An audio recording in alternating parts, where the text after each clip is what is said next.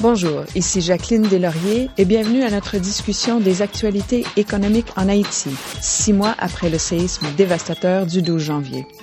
En studio avec nous aujourd'hui, Corinne Delchat, chef de mission pour Haïti au Fonds monétaire international.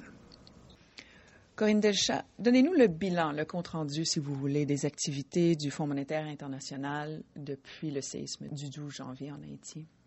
Le bilan des 6 mois pour le Fonds monétaire, je veux dire qu'il est assez positif.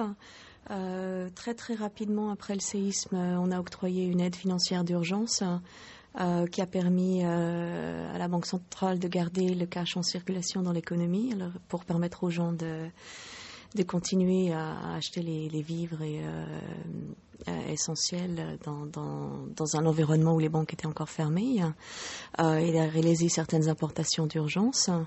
Le directeur général du Fonds monétaire a également promis très rapidement l'allègement de la dette d'Haïti, ce qui est maintenant chose faite. Comme vous le savez, le conseil exécutif du Fonds monétaire vient d'approuver l'allègement du stock qui est de 260 millions de dollars, qui est le stock existant, y inclut ce déboursement de janvier.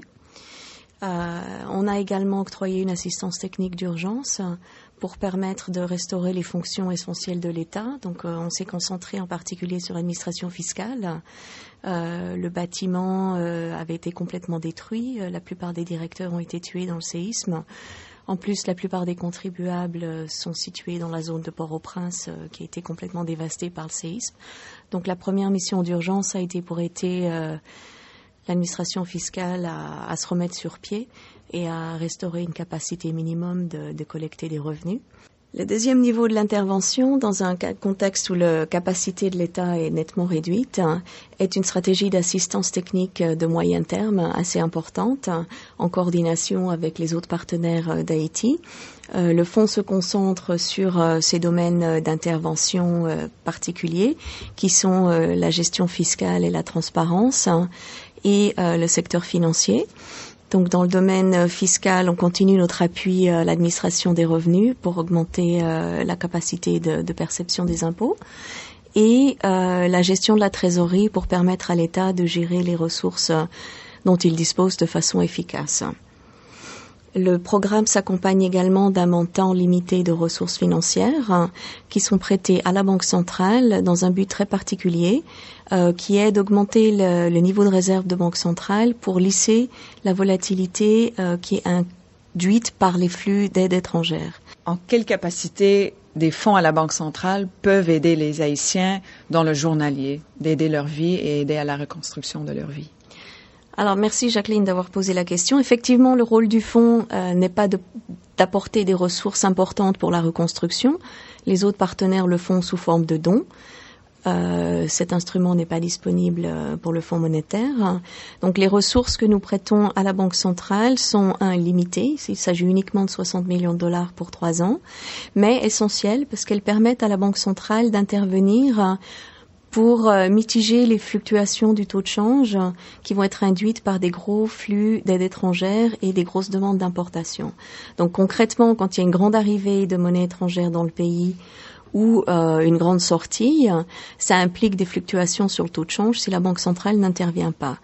Avoir un coussin de réserve suffisant permet à la Banque centrale d'intervenir pour lisser ces fluctuations sur le taux de change. Concrètement, ça permet d'éviter des grandes variations sur le prix domestique des biens importés. Donc pour l'Haïtien, ça permet d'éviter des fluctuations importantes sur les prix des denrées essentielles parce qu'il y a un lien extrêmement proche entre le taux de change et l'inflation en Haïti.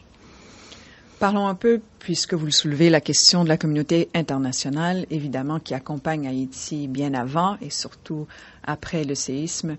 Quels sont les prochains pas à prendre dans cette coordination internationale?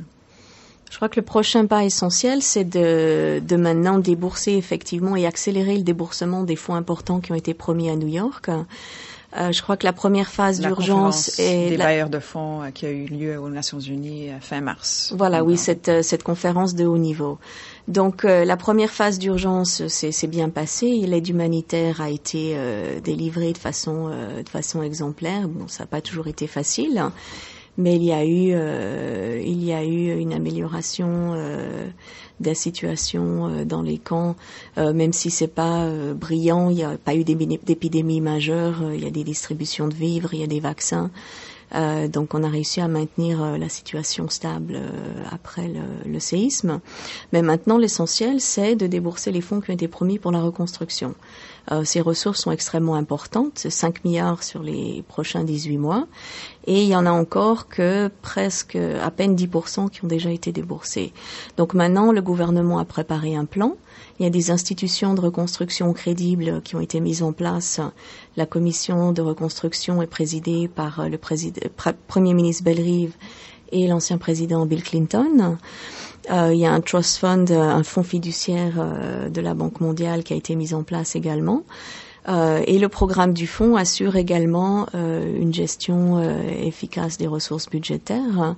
Donc maintenant, le message, c'est tout est en place pour le démarrage des actions de reconstruction et il est essentiel que les fonds promis par les bailleurs soient déboursés très rapidement. Alors Corinne, avec ces défis économiques, quelles sont les prédictions du Fonds monétaire pour l'économie haïtienne pour l'année qui vient et l'année suivante? Effectivement, la situation immédiatement après le séisme a été difficile, donc on prévoit une baisse de la croissance pour cette année à laquelle il faut s'attendre quand 120% du PIB ont été détruits par le séisme. Malgré tout, dans les mois suivant le séisme, on a également vu une reprise relativement rapide de l'activité économique, ce qui est un bon signe. Le commerce de détail, le commerce international, d'ailleurs avec beaucoup d'importations, pas seulement liées à l'aide humanitaire, mais aussi commerciales qui ont eu lieu. La reconstruction, essentiellement l'enlèvement des débris, a aussi généré une certaine activité. Donc maintenant, il faut concrétiser ça et ancrer cette récupération sur une hausse de la croissance pour les années à venir. Donc pour ancrer cette récupération sur le moyen terme et augmenter la croissance, il faut d'abord que le crédit reprenne. Et là, on espère que la mise en place du fonds de garantie par la Banque centrale va beaucoup aider à redonner confiance aux banques et aux entreprises. Il faut également attirer l'investissement privé.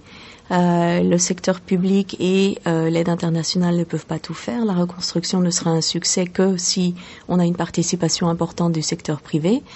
Et pour ça, le gouvernement est prêt à mettre en place des mesures pour simplifier les formalités pour les nouveaux investissements, mettre en place de nouvelles zones économiques spéciales pour les textiles dans les différentes parties du pays.